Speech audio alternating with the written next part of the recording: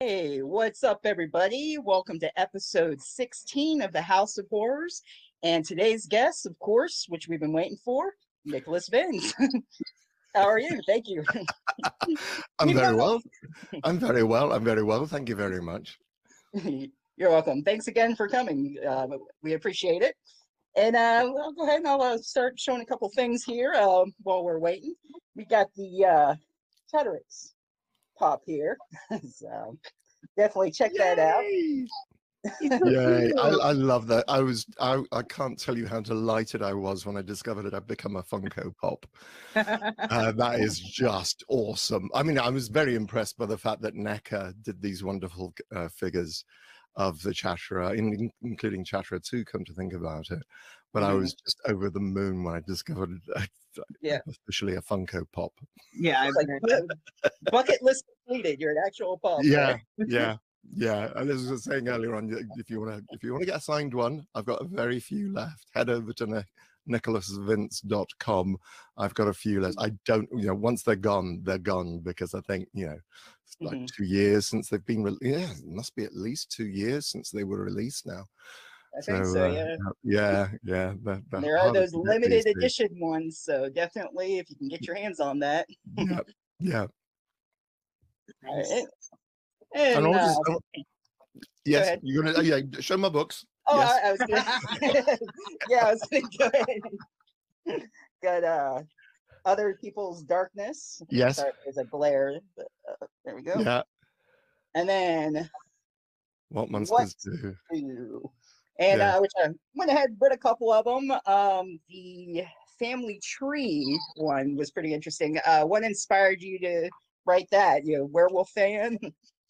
I am a werewolf fan. I've always been a werewolf fan. My favorite werewolf film is probably the original Universal, with he's the son of the great actor who was the man of 1,000 faces. Lane Chaney or Lon Chaney Jr. Thank you. Yeah, I wasn't sure if I was saying it right. No, Lon Chaney. No, you're absolutely right. Thank heavens you're here.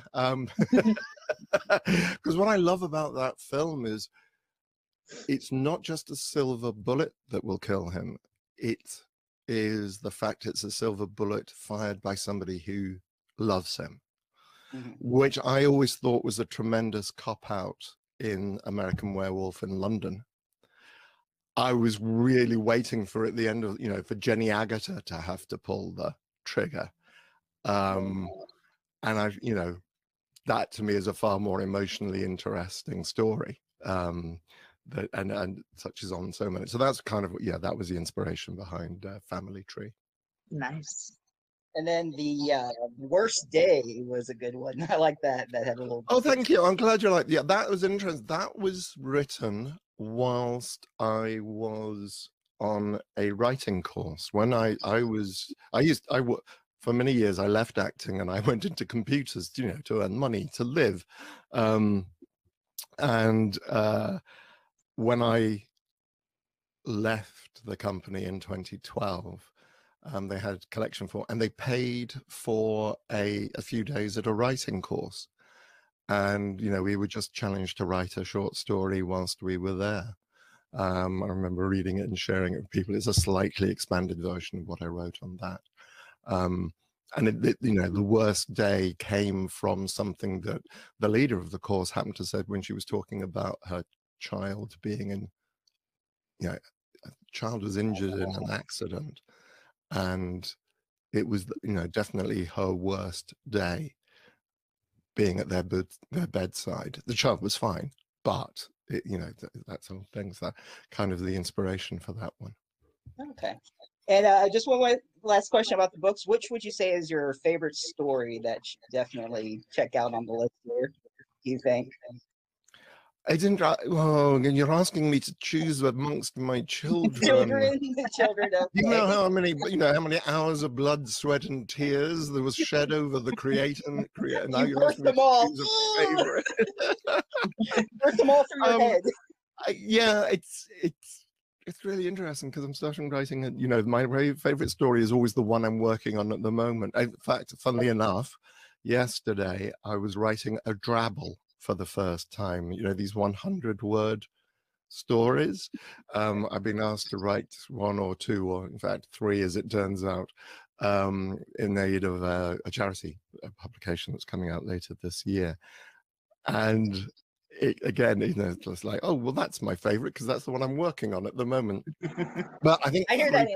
I think Family Tree is a good. I mean, Family Tree is a good choice, but because I have actually written a screenplay for that one, which I want to go back to again and just expand and and go over again and so on. So yeah, Family Tree is a good choice. That would be interesting to see. I wish you luck on that. I'd be interested in seeing that for Yeah. sure. And well, you sort of answered about the werewolf movies and the other shows that inspired you.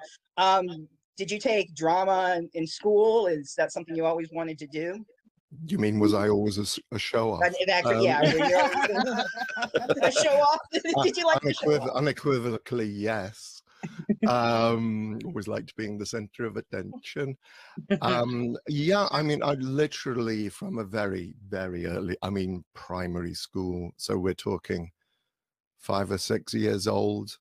I was always involved in school plays, did amateur dramatics through my through my childhood into my teens, right up until I went to drama school, Mount View in North London. So yeah, always been absolutely fascinated by acting. All right. Hey, you want to go ahead and ask him anything, and I'll move on. We'll switch off here a little bit. I know you won a few interesting awards. You want to tell us about your awards?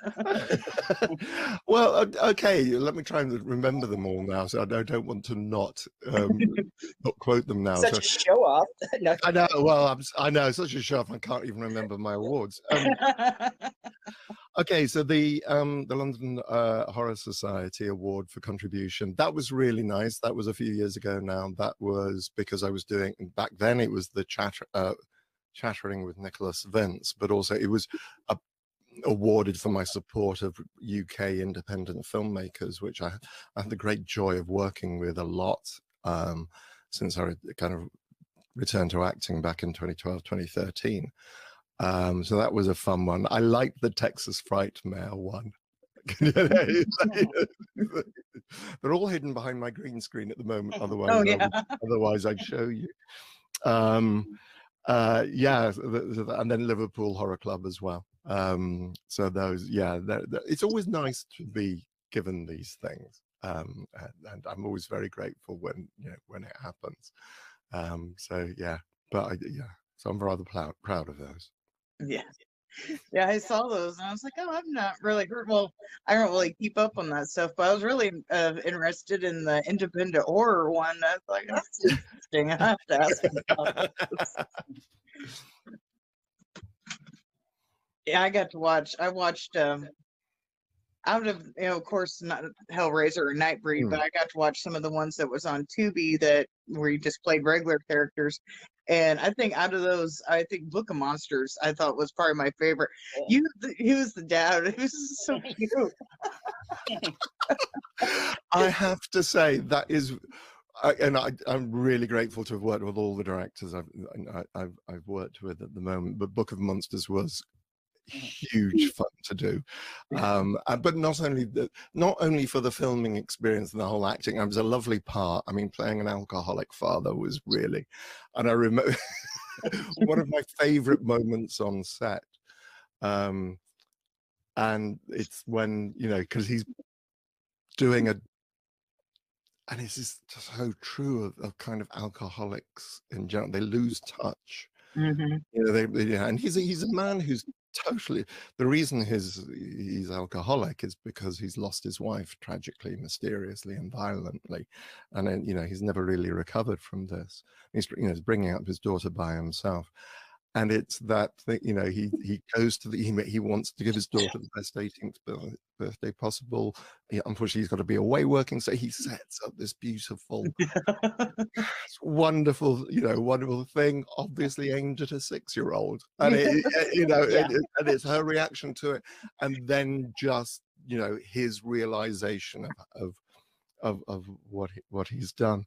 And I knew I'd nailed it because when I walked off set, 2, maybe 3 people walked up to me who were part of the crew and just said, I think I better call my father. And I thought, yeah, that's what we were going for. That's what we got. I'm trying to get myself in focus. There we are. Fingers, you come back into focus. Yeah, so that's yeah.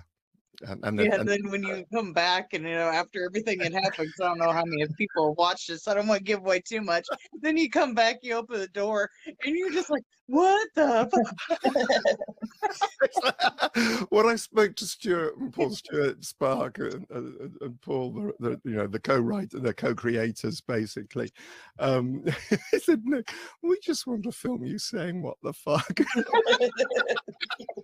because it's so unlike you. It's like, yeah, okay, that's fine. I like those roles that stretch me. Yeah.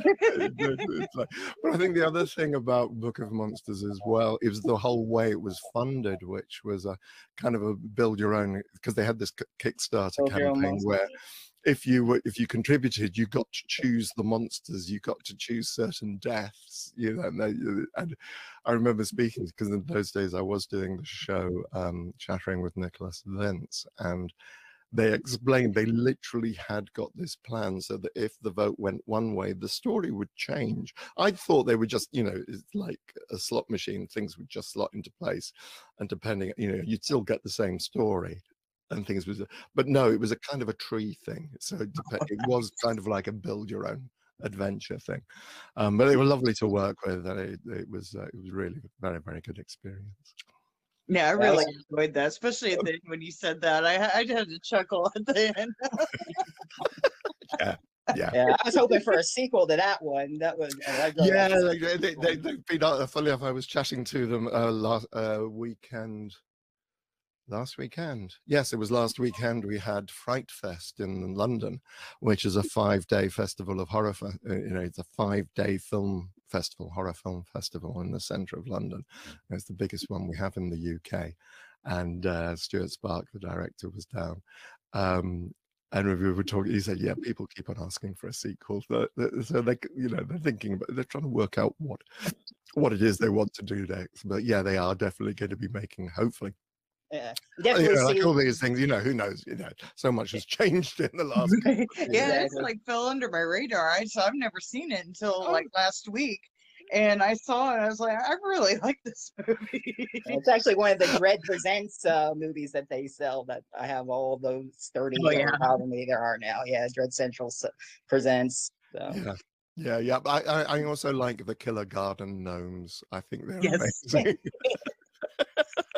So I think it was only 40,000. It was only 40,000, but it wasn't. Oh, really? The budget for the film was really, really, really, really low. So it really does. And there's a lot of practical effects in that. Yeah, absolutely. Yeah, a lot of favors were done on that film. I don't necessarily, but they happened to luck out, and they took advantage of what they had at the time and what was available to them. And just added in their talent. It isn't all about the equipment, and it's a lot of talent, and it's a fun film. It's just it is. I really enjoyed it. Yeah. And say out of all the ones I watched that was on Tubi, and because I own the Hellraiser ones and I own Nightbreed, and I was like, okay, I'm not heard of these other ones, so I watched as many as I could over the week, and I watched those, and I think Book of Monsters was probably my favorite besides the Hellraiser and Nightbreed. I'm going to have to look for that to buy. I really enjoyed that one. Well, I think it's Dark Rift Films. I think is the website. Films. Okay. Yeah. I love their logo. It's got the little tentacles coming up. And oh, really? Yeah. No, I know the website is Dark Rift Films. I was looking at it earlier on today. I definitely like to see more of your character in the second one. Because I'm at my parents' house and I'll forget by the time we get home. Yeah, absolutely. Sorry, Stephen. What were you saying? That's sorry. That's all right. It happens. I was just saying how to see the father character develop, and it would be really interesting how much of a role Yeah, he would have. yeah. I going could, into it. when we finished filming, I said, what you're going to do in the next one is, I think the father gets kidnapped. I think, and they've got, and the girls have to try and rescue him. And, you know, just give You're me like, no, I want to be part of the team. yeah. Or yeah, I kind of go a bit like Charlie's Angels, where you have so the father because Or- it's back that house. Or spoiler alert, they save you, but you turn into a monster for the third part. Here we Yeah. go.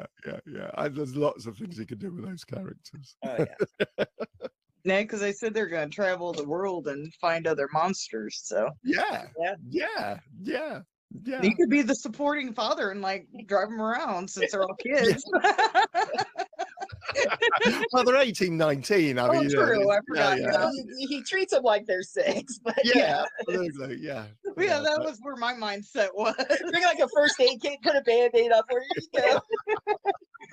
I could just see, you know, these beautiful 3 girls swanking into the hotel, and the father following on with just carrying huge amounts Right? of luggage. Yeah, because he's the dad. It would be fitting though. Yeah, absolutely.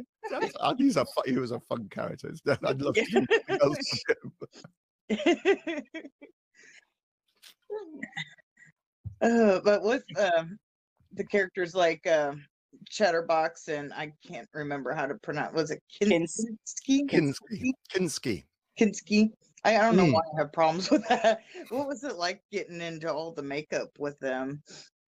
Well, okay, it's interesting. Firstly, you call him Chatterbox, which has only happened in about the last 8 or 9 years of people have started calling him Chatterbox. Oh, Because on IMDb, and you and a lot of people call him Chatterbox. He's mostly referred to as Chatterbox now, which I always find fascinating. So the Chatterer or the Chattering Cenobite, I think, are the official credits. Yeah, I on think I the called him Chatterbox. Like, I think that's just the name I kind of like started calling. Yeah, him no, before I absolutely. And even I find got- it's great. Sorry. Now to answer your question, what was it like getting into the makeup? It was very different on the 2 of them, actually, because, of course, Chatterer, the makeup, what consisted of teeth going in the mouth and then the mask, bald cap first, then teeth going in the mouth, and then mask going on. But it wasn't actually, the only bit that was glued to me was the bald cap. The mask for the Chatterer was one piece, and it slipped and still exists. There is a collector who still has the original mask. It doesn't travel anywhere because it goes, and the foam latex was about that thick when we were filming, and it's now about that thick. You know, Oh wow! well, you know, so he's got it beautifully preserved in a case. He never, you know, it's extraordinary. So that I was just about an hour in the struggle with that. It was very difficult to hear, speak, and see whilst I was wearing it. Kinski was much easier to hear, speak, and see, but took 5 hours to get in because that was, I believe, it was 7 pieces to go on. But of course, that was me sitting in a chair and not falling asleep whilst I was having it put on. But the 2 guys who were putting it on, they were on their feet all the time, and they were responsible for making me camera ready. So I think, you know, the kudos and the talent, you know, the talent for the look definitely lies with them rather than me. So I mean, it's a wonderful experience because it allowed me to meet such creative people. I think that's what I loved about doing Hellraiser and Hellbound. I mean, Hellraiser was my first ever film, so I had no idea what to expect, and this was just amazing as far as I was concerned. And then, you know, we met Robin Vidgeon, the cinematographer, and so on.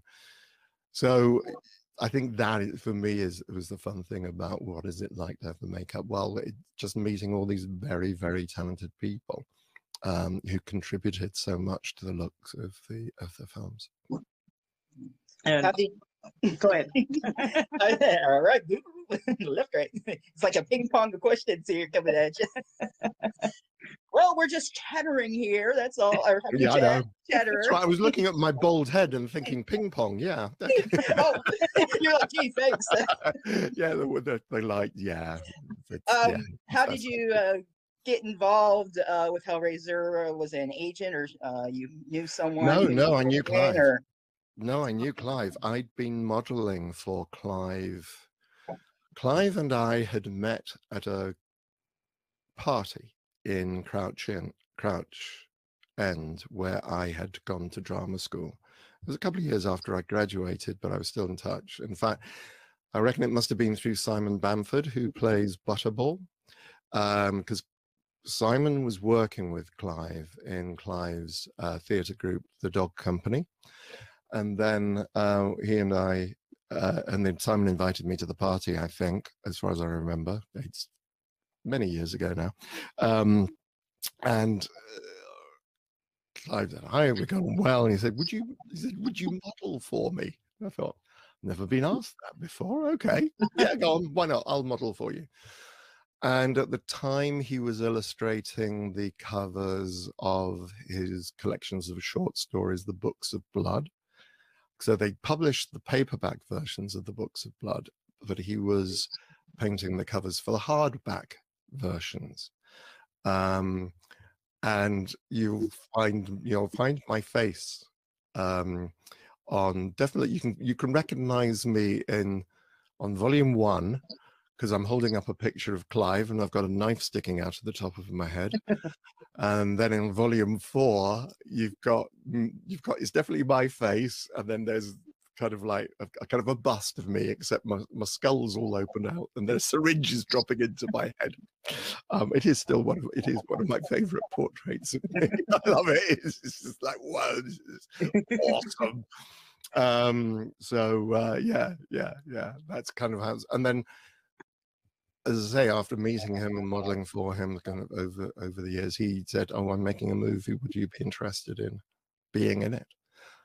There is some makeup involved. Some. Yeah. Simon and I swear that he used this line on both of us. I've never really tried to confirm this, but both Simon and I swear that Clive said to us, "Oh, there's some makeup involved." I could picture right. that. just splash it on and you're done. There Yeah. you go. The blusher. Yeah, that's it. Got enough blush on the side. We're good. Thank you. Yeah. And, You've never done makeup before, and I don't know if the other guy had or not. So it's like you want them to play, so you just like, just a little bit of makeup. Yeah. Don't worry about it. It's seriously, I mean, it really became very quickly aware of what it was we were talking about, because we had to go and do our live casts. Where they cover you with alginate, that stuff. When you have an impression taken at the dentist, they fill the thing with this gooey stuff. That's alginate. And basically they spread that over your face, and then they put plaster of Paris bandages over the top of it. Or that's how they used it. I think actually they may still use more or less, even for the latex, even for the synthetic stuff that they use now. The basic way of getting a live cast is more or less the same. So they still, there was that whole experience. And I remember seeing the design for the Shatterer and thinking, yeah, this is going to be quite extensive makeup.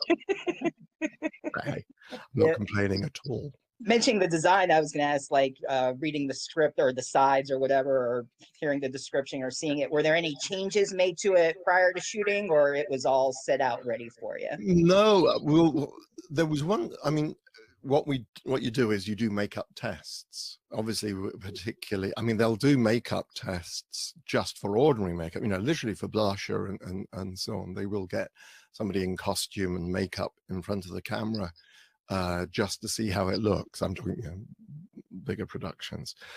Obviously, for the special effects makeup, they have to do that. And they, so we did about, I think it was a couple of weeks before shooting, we had to do a makeup test. And originally the teeth were sharp, as if they'd been filed down. And then we did that. And then I learned about a week later, I know that Clive didn't like those. It said it made him look too fish-like. You stop thinking of him as a human being that had this done or done to himself. One never really knows. So they changed that so that you get the teeth, which I think are basically replicas of my real teeth.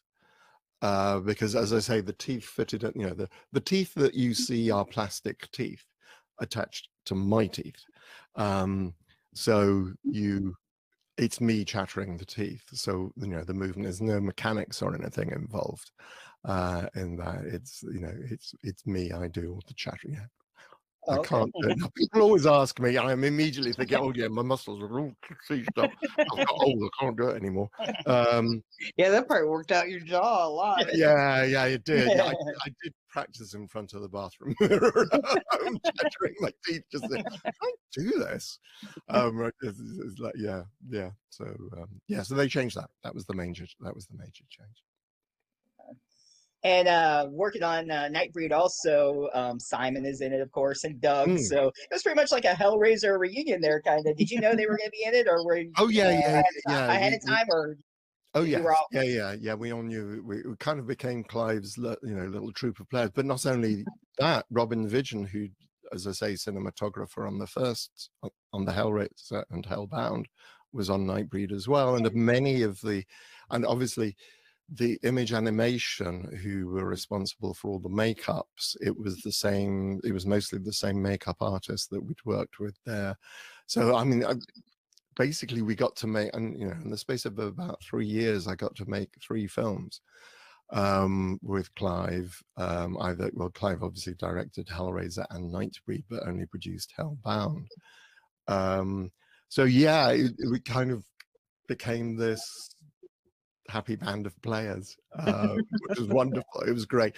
And there was the wonderful moment. I remember the sound designer or the sound engineer on the 3 films, John Midgley, walking up to me when I was dressed as Kinski and introducing himself, saying, "Hi, I'm John. I'm the sound guy." I said, "John, I know exactly who you are. You obviously don't recognize me, and who can blame you?" Because you know, I doubt if John had ever really seen me out of makeup anyway. And at that stage, I was dressed as Kinski, so it was like, yeah, very lovely. Mm-hmm. Yeah, it was an interesting movie and pretty much like a message at the time, how people were like scared of something different, and just because, and they weren't the evil ones in there, the humans were. Yeah, absolutely. I think it's interesting. I've got a quote from Clive because I went a couple of years ago. I put together a show called I Am Monsters, which is all about me getting into watching horror films and creating Chatterer and Nightbreed and so on, a kind of biographical show. And Clive was incredibly supportive of this. And I remember, you know, particularly in terms of thinking of monsters and in terms of thinking of Hellraiser, of Nightbreed. I remember talking to Clive, and this is a direct quote from Clive, but it's not being published. "It's not that the demon is different, it's that difference is the demon." And I think, you know, this is the kind of encapsulates the whole of Nightbreed, is the fact that, yeah, we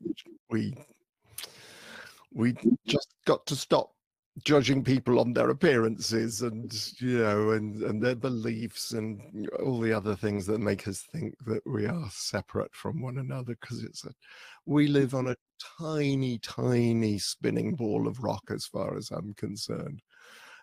Really hard to see it when you're close up, really hard to see when you're close up, but you know, just I think, remember, I'm old enough to remember the moon landings and watch them on TV when they actually happened.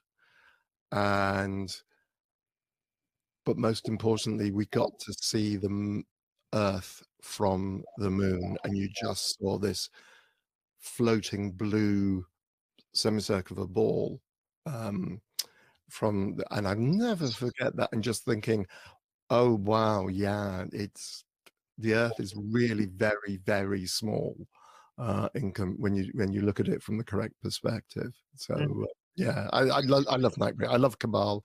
I think it's some of Clive's. I love the way Clive writes, obviously. But I love the writing in Cabal particularly, and I think it's such an important book and such an important film. Yeah, I really enjoy that movie as well. I say I have that one in both. Or I own all the Hellraisers, and that, well, except for the new ones. That. Do they count? Well, I don't want to, I don't want to Funny enough, I was talking to Paul T. Taylor, who played Pinhead in one of the most recent ones. And, what I do respect is the fact that these are actors, these are creators, they're making films, they're doing the best they can. Yeah. With Thanks Dimension Films, the limited time, the limited money, and Yeah, I didn't like. Well, I saw Judgment. I didn't really like it, especially like the trough scene. Is like that. That was like that's what turned me off, and I really Yeah. didn't like it. Yeah. But I did like the Cenobite, the one that did the interviewing. Mm. I don't Yes. remember what his name because it's been forever Forget. since I've seen it. Yeah, I yeah. did no, I like watched it, him. yeah. That's Yeah. like that's about the only thing I really liked about that movie. And I never saw the other one, so I can't say if I like or dislike that one. I've never saw that one, but yeah, that one Cenobite that does the interviewing, I don't know. He just had like a sarcastic, like Yeah, humor funny enough, to it. Gary, which is, I believe, is played by Gary Tunnicliffe, who, funny enough, took over creating Pinhead makeups with Doug. He took over from Jeff Portis, creating Gary is a very talented director and still making films. And I believe Gary plays that character. We can't remember the name of. It's not something obvious like the interrogator. It's something like it. Yeah, but yeah, I really did like him. But other than that, it's just like, but yeah, I know what you mean about the trough scene. yeah, I was like, I'm with that you made there. me gag, and that kind of put me off. Oops. And Microphone. when you do since you've played both regular movies and played monsters, do you like playing monsters more? Or do you like playing the regular people more? It's a very good question, because I think the real secret is that everyone is a hero to themselves. So even monsters believe they are the hero, because we all believe we're the hero of our own story. And I think that, that is what is the interesting thing, is when you are playing a monster, is how do you find the humanity in them? Even, as I say, Chatterer, Clive wanted to make sure people really understood he's a human. At the end of the day, the Cenobites were human, even if they're not now, but actually in many ways still are very, very human. They're all, they're just extensions of different parts of people's personalities. So which do I prefer playing? Well, it's nice not to have to wander around here, speak and see, and there is a lot of process. I haven't had a chance to do proper prosthetic makeup again. I'm always scared they're going to ask me to shave my beard off. I know I've got really attached to my beard in the last few years, and it's like weird. There's lots of parts of me that my face that aren't. So I can wear prosthetic makeup, but yeah, I just like playing interesting characters. I think characters that are interesting usually have a conflict within themselves, and a very noticeable conflict within themselves. There's lots of theories on all this, and I'm going to explain this terribly badly, but what I mean is, their outward appearance conflicts with their actual desires because of repression or something like that. There's always, for a character to be interesting, there has to be at least two, if not more, conflicting desires or pressures put upon them in order to be. It's like the dad in Book of Monsters. He's so hopeless, but means so well. And just constantly falls short, and it's by his choice. It's his choice to drink. And that's not to diminish the power of alcoholism, which is a disease, right? Or to condemn people who are going through that horrible condition. But he decided to go down that route to begin with, I think, and therefore you think. But that that's not. I think we don't, as actors, we tend not to judge the people that we are playing, and I think that's a thoroughly healthy thing to do. A couple of the guests on the Chattering Hour have brought up the fact that they find that they're uncomfortable with the idea that only gay people can play gay people, only transgender people can play transgender people. I understand the need to expand the pool of people who can play, and a transgender person can bring an awful lot more to a particular part of the transgender experience, if that's what they're saying. But the danger of that, as far as I'm concerned, is that at the same time, you're also saying you can only play transgender people. Right. And Yeah. that isn't right, and that's not healthy as far as I'm concerned. Yeah, I totally agree with Yeah, that. and therefore, in the same way that a cisgendered person should be able to play a transgender, and it's good for them to do that. And I think it's good for the audience as well to know, when I'm thinking. Yeah, they should cast for like who's good for the role, not who's like, Yeah. like literally, like I guess I don't know if I'm not gonna word it right, but Lifestyle, like made for sexuality, role. whatever. Like, I mean, I get it. I know if you think of oh God, I can't even begin to think. Susie Wong. Oh, it'll come to me a little bit. There's a wonderful film made in the 19 Kurt Russell. Was it Kurt Russell? I believe it. I can't remember who was in it. I can picture the poster so well. It's about drag queens driving across America. Oh, yeah, Tu Wong Fu. Thanks for everything. Yes, it was Wesley. Thank you. Yes, Wesley Snipes, Patrick Swayze, and I forget the other guy's name. Yeah. Who does the voice of the sloth in Ice Age? Yes. A very, very Leguizamo. Yeah. It would be different if, and now you might actually get a big budget movie where you have real life drag queens playing the parts.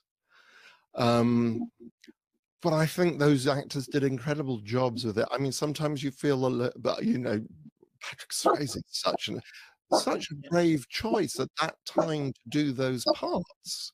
And even Wesley Snipes, I never would have thought I've seen him do that. No, I mean, they were all great. But they do, they commit to it. I mean, I'm a little uncomfortable with some of it now, and you look at it and it's very, very much of its time, but you have to put it in the place of its time. And that was an incredibly brave thing to do. And I think a life-enhancing thing for drag queens. I mean, I'm not a drag queen myself, so I don't want to put words into people's mouth, but I think it helped bring things up, more. And whose dog is barking? It's I love it. It's like woof, woof, woof. oh, outside. Yeah. Bertie does the same. She has to be in the room with me, and she's looking out the window. Yeah. Barking. There's some other dogs barking outside. Yeah. We have that. Anyway, so yeah, well, I think it's times have moved on, and I think we're a lot more enlightened now. There are a lot more opportunities, which is as they should be. But as I say, I'm always nervous about just saying, okay, because you are A, you can only play A. Mm-hmm. That's kind of against the whole idea of being an actor. And I think it's good, because I think by saying that, you're also saying you're a human being who believes, therefore you cannot change, therefore you can't do this is your experience, and this is the way you are. You've got to fit into this little box, and I think those attitudes can be unhealthy. Yeah. I think there's strong arguments on both sides, and I really don't want to say that I'm speaking on behalf of drag queens, because I certainly am not. Yeah, I seen not too long ago that if Elvira ever decides to retire, are you sorry? I got distracted by this. She's all the way up in the window. Oh, right. Yes. So you were saying if Elvira ever If decides, she decides to retire, she was considering having a drag queen take her place, and oh, she's so interesting. prominent with the drag Yeah, queen. of I can't course. talk. I think that's not like surprising at all that she would go with No. that. And some of them, Mm, they have like I've seen some of their cosplays and whatnot, and some of them do so well with that. yeah. I think it Yeah. would be interesting and good for Yeah. to pick somebody from that, especially with her Yeah. being so prominent with it. Yeah. Yeah. I mean, having said, having said that, I have many great friends who are drag queens, or transvestite, or transsexuals, or all parts of the wonderful spectrum of sexuality. And I have actually done drag once on the professional stage, in London's West End. The Dominion Tottenham Court Road, if anybody really in London wants to know, and they can I'll explain that whole situation one day. But yeah. I think I've got a photograph. In fact, I have got a photograph of me somewhere, of me in drag. The frightening thing is that once I was made up with drag with 2 blonde wigs on the top of me and wearing a bassinet and a fur coat and fishnet stockings and high heels and so on, I still look like Margaret Thatcher.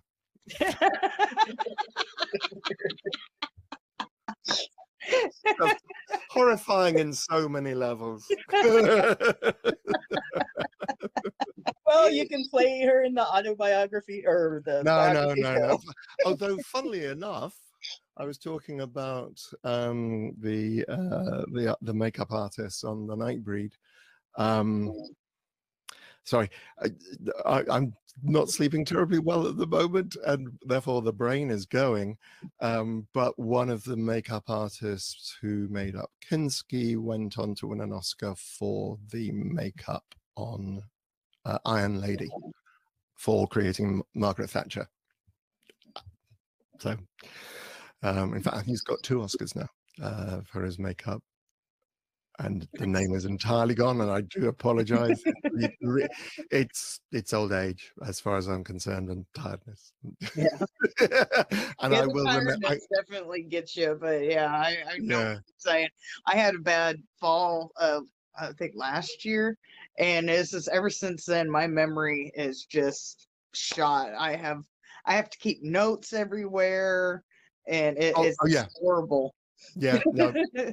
Unless you see me write, if you tell me something, unless you see me write it down, assume I've forgotten. Yeah, That's genuinely the better play. That is I've genuinely had the to best. do that. Yeah. Yeah, it's like my memory was like, okay, it wasn't like perfect, but after my head injury, you might as well forget it. It's done. Yeah. In fact, I was walking along the street with a friend of mine the other day, and he told me something, and I immediately got my phone out and started talking into my phone. He said, "What are you doing?" I said, I'm making a note. It's got to be done. I won't remember. Yeah, it well, you otherwise. seen me earlier. I wrote down that whatever we was talking about. I was like, I gotta make a note. Oh, where Oh, you told me that website was. It's like I Yeah. gotta make a note of this because I'll forget it. Because Yeah. as soon Yeah. as No. this is Yeah. done, Yeah. I'm Yeah. gonna Well, forget. yeah. Anyway, we've probably drifted off topic. Yeah. That's all right. good We about just that. talk here. It doesn't matter. It's just a chill stream. Whatever comes up. But I think what originally started was talking about how the characters kind of have different dimensions. Mm. It was I kind of think like Can't Kill This almost kind of touches that on that too. It's like people are like they're one way, like your character was just like this mean, like I'll say mean, like aggressive producer, and then when he finds out they're like looking for like the main person of the story, he's like, oh, he's so nice. But everybody has kind of like that two sides Yeah. to him, but Yeah. and it kind of touches that with almost every character. It's like they're one way, but once they find out they're looking for this main character, I don't want to give too much away because somebody wants to see it. I hate spoiling movies, but it's like as soon as they find out about the character they're looking for, they're a completely different person. Yeah. We all have conflicting demands Yeah. and desires. That's just called being human, basically. Right. I didn't get a chance to watch Black Gloves. That looked interesting as well. It is. It's one of Laurie Brewster's films, and it's fun. I've got a small part in that, playing an uncle. Yes, Yes, at the it's beginning of Uncle the movie. Edward. Yes, That's what I Uncle got Edward. to know. Yeah, Uncle Edward. That's Laurie Brewster's really interesting director. He writes with his partner Sarah. He directs and his partner Sarah Daly. This is Hex Media we're talking about. They do some very interesting films. They just they managed to do a dragon fantasy film over lockdown. I wasn't part of that one. I'm seeing them again in a couple of weeks. In fact, I must email them during the week and decide what to do. Yeah, it's really interesting film. A very interesting film. I watched the trailer at least, but like I said, we were starting to hurry up and get ready for the week because we had to go to my parents' house, and it's like different state than where we live, so I didn't have time. Right. But I watched the trailer and almost remind me just from the trailer, but it's probably totally different. But almost remind me of Black Swan a little bit. Yes, yeah, because it's ballet. Yes, yeah, and just like with some of the lighting and whatnot from the trailer, that's what it reminded me of. Laurie's stuff always looks so gorgeous. Really does look, absolutely gorgeous. That's right. My watch just buzzed at me, and I know. Oh, that's why. I have no idea why my watch just buzzed at me. It does that. Check your phone. You might have a recorded message. It's reminding you of your message. Often it's telling me to breathe. It says even a minute's breathing. Well, I'm thinking, what am I? I'm sure I've been breathing. It's like I'm not a zombie. I don't need to be reminded to breathe. That'd be great. You need that. I think that is the app for every zombie. Every zombie should wear an Apple Watch, and it has an app that says, you're doing very well as passing as human. Just remember to breathe. Right? Yeah, there would be a movie there. Yeah, zombie like trying to play a human. Zombies with Apple Watches. Hey, the way things are coming, the zombie apocalypse is probably next. Who knows? Yeah, I remember when we were preparing for my short film, The Night Whispered, that when I wrote and directed a short film called The Night Whispered, Craig and my husband and I were out doing a location scouting with our friend Dawson, who stars in the film, and Matt, who is our cinematographer. There's me wandering along trying to explain about where I want to film, and should we use this bit or this bit of the park or something, and this is how I see it, and this is how it's all going to work. And suddenly realize I'm walking on by myself because Craig is cheerfully explaining to the other two his plans for the zombie apocalypse, which he's obviously gone into in a great deal of detail. He knows where he's going to get a car, he knows where he's going to get food. It's kind of like, okay, you really have thought about this a lot. He sounds like he and him would get along great. yeah, and of course, when the apocalypse came along, our biggest problem was that we couldn't get home delivery of our supermarket goods, so I had to go mask up and queue up to go to the supermarket. My husband got aggravated with me because his stockpile, we have like a deep freezer, and I was getting like a bunch of meat and like stockpiling, like the cabinet's full, and he's like, why are we spending so much groceries each week? It's like, well, we need to have this backup here. It's the fact though, it's the fact, and I think, I don't know if it happened over there, it happened over here. Toilet paper. Everyone just ran out of toilet paper. It's like, and I was diarrhea is is nothing to do. It's no right. Exactly. It's like, are they having to go to the bathroom? We never had more than like one extra like package. We didn't like go all that out, but yeah, I was like making sure it's like, okay, we always gotta have at least so much backup of this. I think we've been lucky, and I've managed to get a 6. People really don't need to know the number of toilet rolls I beg at the beginning of lockdown. This is not life-enhancing information. It was so funny though. They had this guy who was talking about the toilet paper and how many times he goes, this is the average person, and he's like, so to crap this many times, like, why do you need that toilet paper that lasts a lifetime? And then another meme had a picture, someone had toilet paper, I guess it was in their window, and they were like, this dumb bitch wants to get robbed.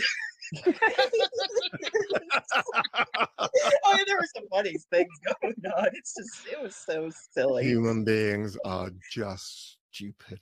I mean, Yeah. why would you not want to stock up on food, water, whatever, but toilet paper?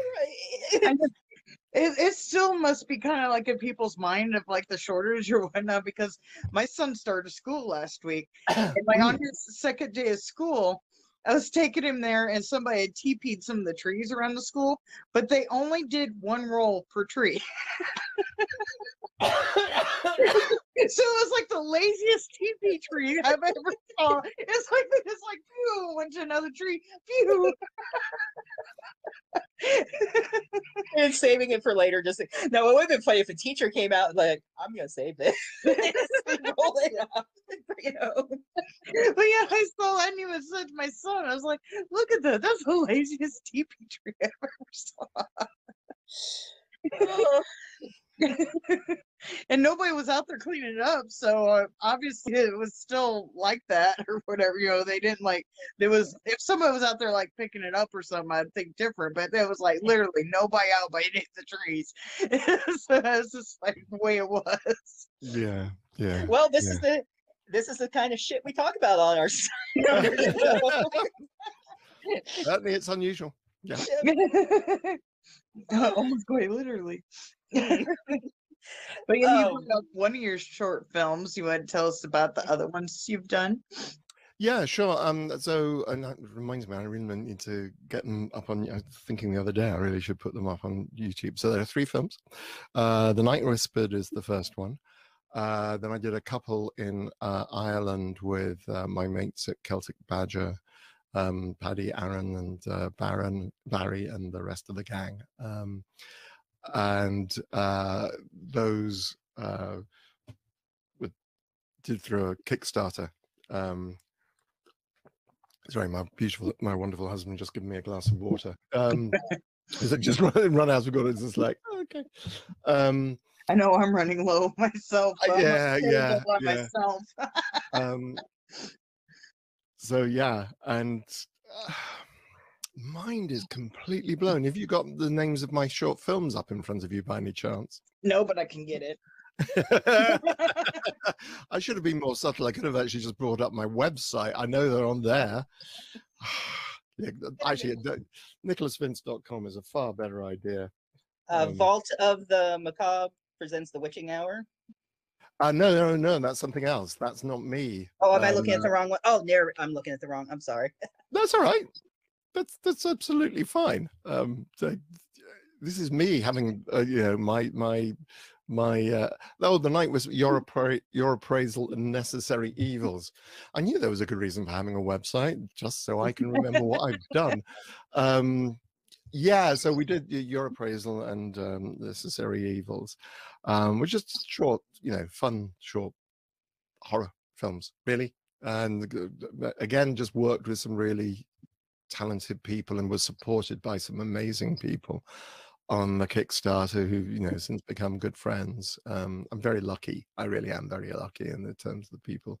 I use the word fan, and then I'm at the back of my mind is Clive Barker's voice saying that he doesn't like the word fan because it's short for fanatic, which is rather dismissive. He always prefers the word enthusiasts for his work. He likes meeting the enthusiasts for his work.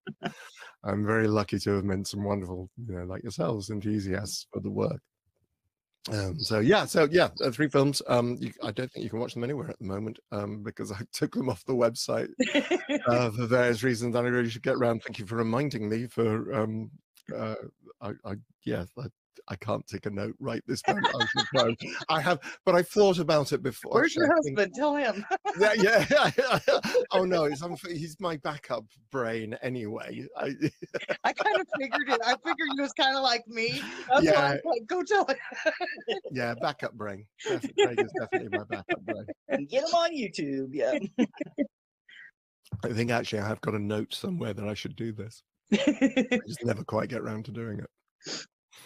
So I guess, do you have a YouTube channel or not yet? You're going to put those No, I have got a YouTube channel. So my YouTube channel has got all the 130 episodes of Chattering with Nicholas Vince.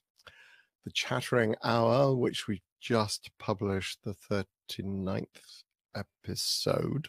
That went live last Thursday, and the 40th is going to be next week before we take a hiatus. That's on the Chris Rowe Management YouTube channel, because Chris is my producer on that. And again, you know, that's just been a real joy, particularly over lockdown, chatting to these incredibly experienced and terribly talented actors. Great joy of talking to Chris Sarandon, Malcolm McDowell, Tracy Lords, Lynn Shay, Bruce Yeah, she's really nice. yeah, Bruce Davison, Courtney Gaines, John Franklin. I'm not going to list all 30. Oh, 100%, yeah. You said that was on. What was the channel name that was on? It's on the Chris Rowe Management YouTube Chris channel. Rowe Management. Yeah, and the Chattering Hour. It's called the Chattering Hour. If you Google the Chattering Hour, it'll usually come up somewhere along. Okay. The Chattering Hour of Nicholas Vince. That's right. I'm just looking at because the sun's gone down. I'm going to turn on another light now. Okay. Because Yes, otherwise, there we are. You can see my green screen behind me now. And I look slightly less witch, just like this little bobblehead against a black screen. Oh wait, this isn't a bobblehead. Never mind. no, that's a fun. A little chatter bobble. That'd be fun. They should make Yeah, no, absolutely. Just set it up in your car, and it's teeth chatter when it moves. Yeah, I think surely you can do that. Surely you can actually make it rock and chatter its teeth at the same time. That's mechanically possible. I'll bring it to Shark Tank. There we go. Yeah, absolutely. I got a hell of an idea for you. Really? Well,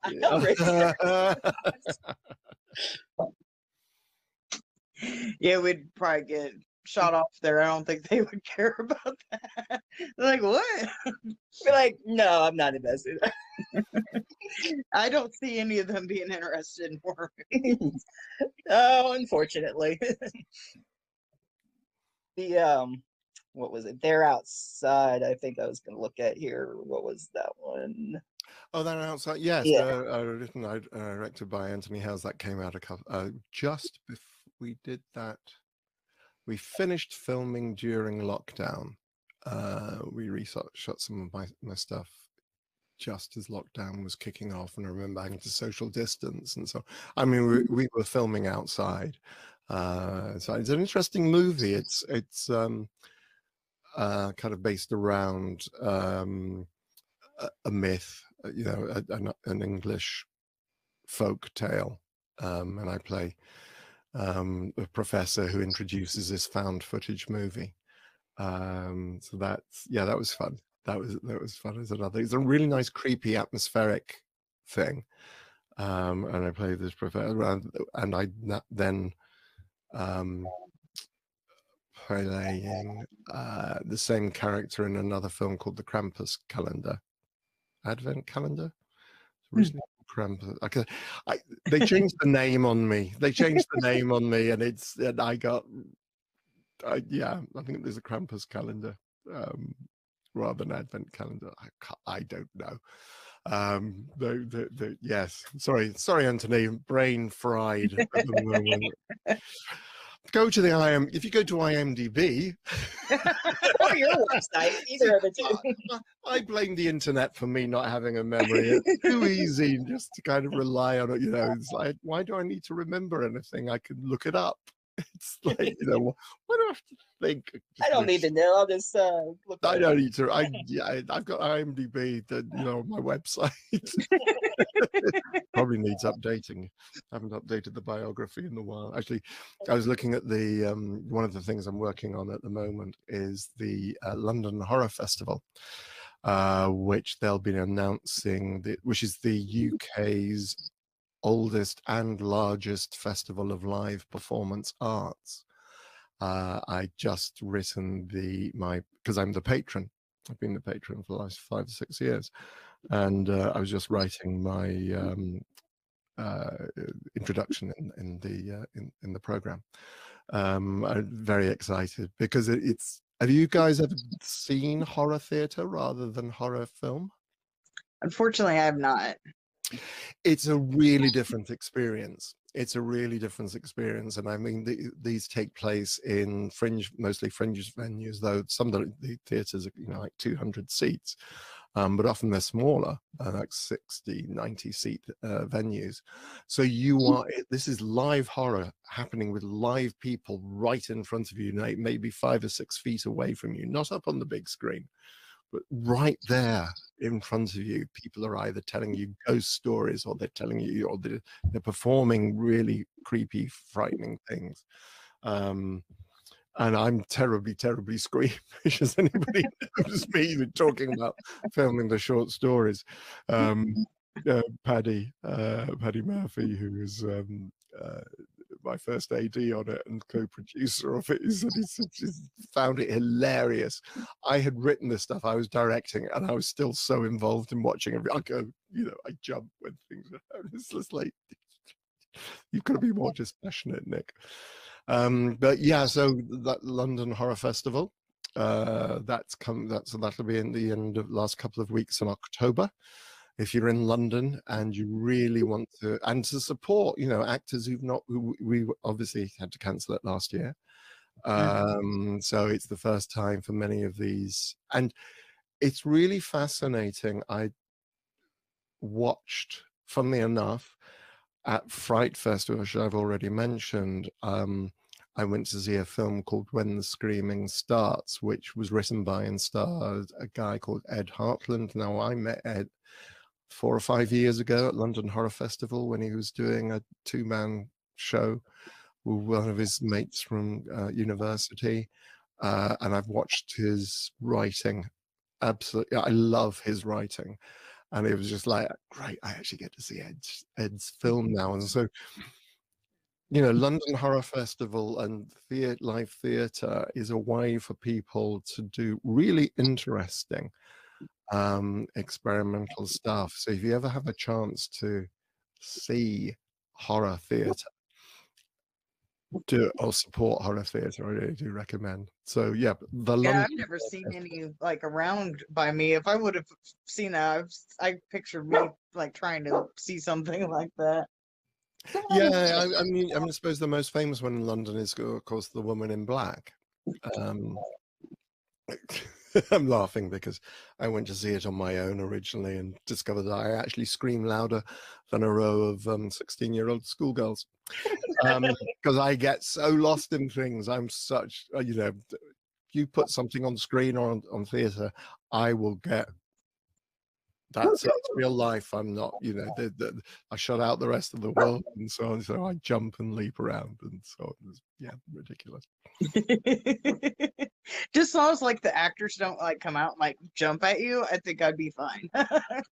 Yeah, there is. I think that's part of the thing. part I of mean, the it's not. fun. I mean that. Yeah, I think I've had it happen in a couple of shows, but mostly they don't need to, because you know, I don't know if you know the expression, the fourth wall, that between you as the audience and the people on stage, there's this safe zone. People will break the fourth wall, obviously, but it's not like doing a haunted house. It's not just a series of jump scares.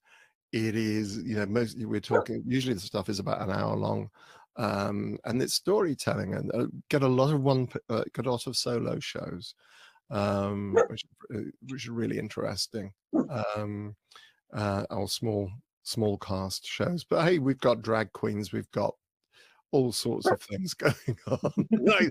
I was looking, I know who's coming along, and I was looking at it and just thinking, wow, that's, yeah, that's great. And of course, the real shame is that we don't have anybody from overseas this year. I was looking at the previous, a couple of years ago, we had people from Italy coming across and doing their show. We had a guy who's the King of Halloween in New York.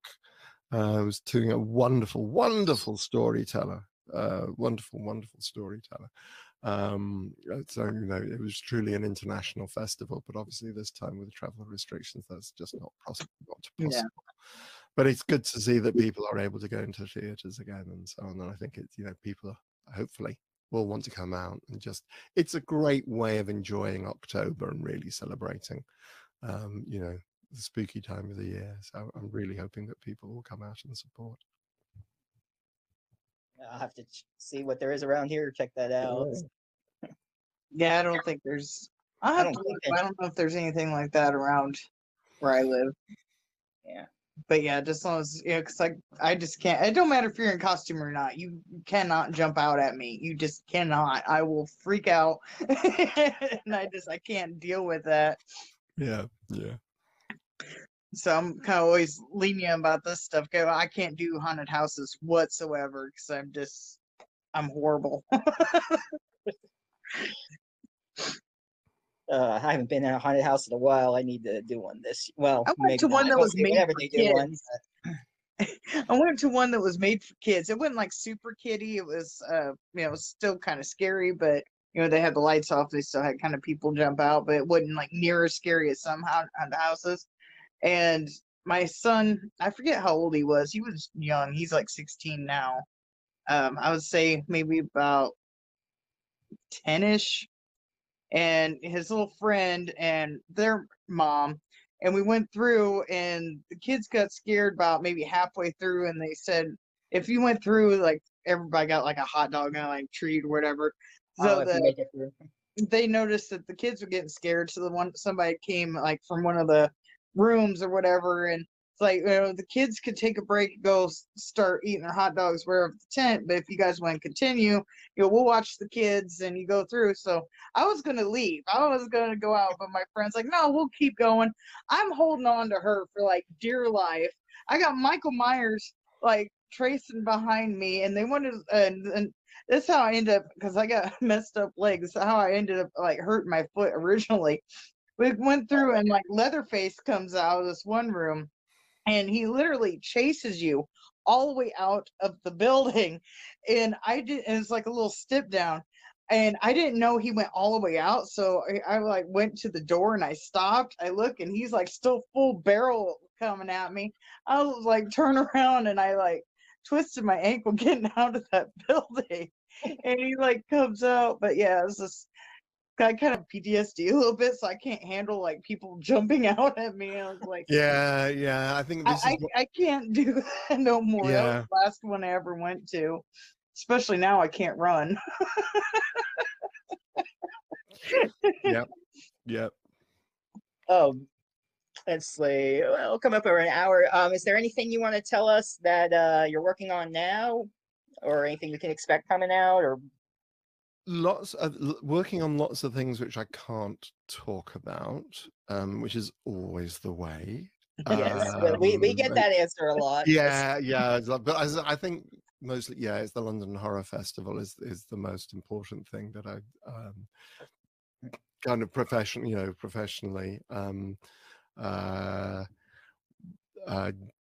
If you follow me on Facebook or Twitter, do not be surprised if you see an awful lot of stuff about Green Party and the ecology, and the environment and global warming and so on. I make no apology for this.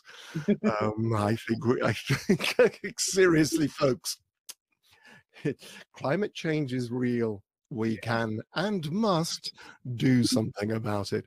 And yes, that does mean having to change our lifestyles in terms of what we eat, how we travel. Yeah, we are going to have to make some changes to because we can't, we are heading for hell in a handcart otherwise. So that's actually that's been taken up. I've been doing a lot of volunteering for the Green Party, the political party in the UK, which I literally joined just coming up for a year ago during lockdown. So that I think that's probably what's been keeping me. The website, the web shop, if you want to purchase signed photographs, signed Funko Pops, or get shout outs for friends for birthdays. I will record little videos for a very reasonable fee. So Yeah. Are you on Cameo or just do that separately? I'm not on Cameo, funnily enough. No, I should. There's some really weird people on Cameo. I know I was browsing it one day and it's like, I don't know who any of these people are or why they are on there. Not so much that. It's like Rudy Giuliani, I think, is on Really? Cameo now. I think he is. Yeah. He is, and he.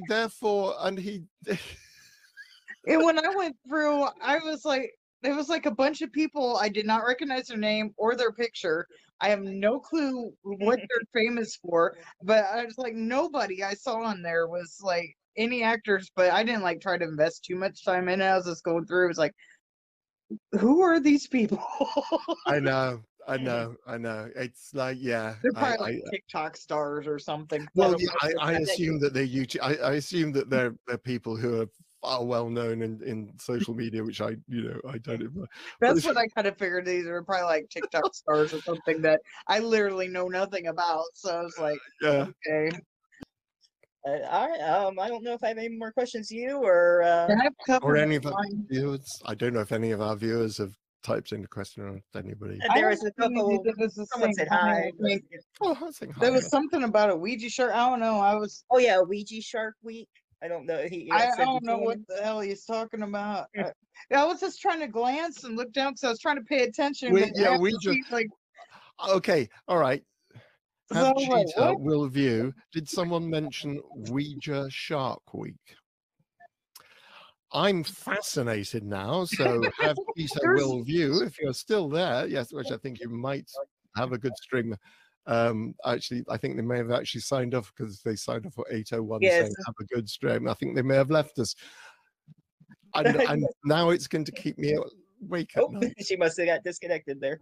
Yeah, absolutely. And I need to go as well, so I should leave you. Thank Yeah. you. Yes, it's been fun. Oh, she's coming back real quick. I'll let you say goodbye there. Sorry Okay. about that. I tried to click the little chat thing to see what it said, and I closed myself out of everything. Oh, that happens to me all the time. That's the sort of thing I do. Well, thanks again so much. It was fun. So Oh, I good. appreciate Thank it. you very much indeed for having me on, and thank you for everybody indeed for watching. And take And care. we'll look forward to your future projects. Yeah, we'll be sharing it on my page and everything, and of course it's archived, so I'll share it out for people who missed it, unfortunately. But Okay. thank you though. So Yeah, Thank this will you. stay Thank up you on the very channel much so indeed. you can Thank watch you. later. bye. Take care. Bye-bye. Take care. Woo. All right, and that's pretty much it. We got our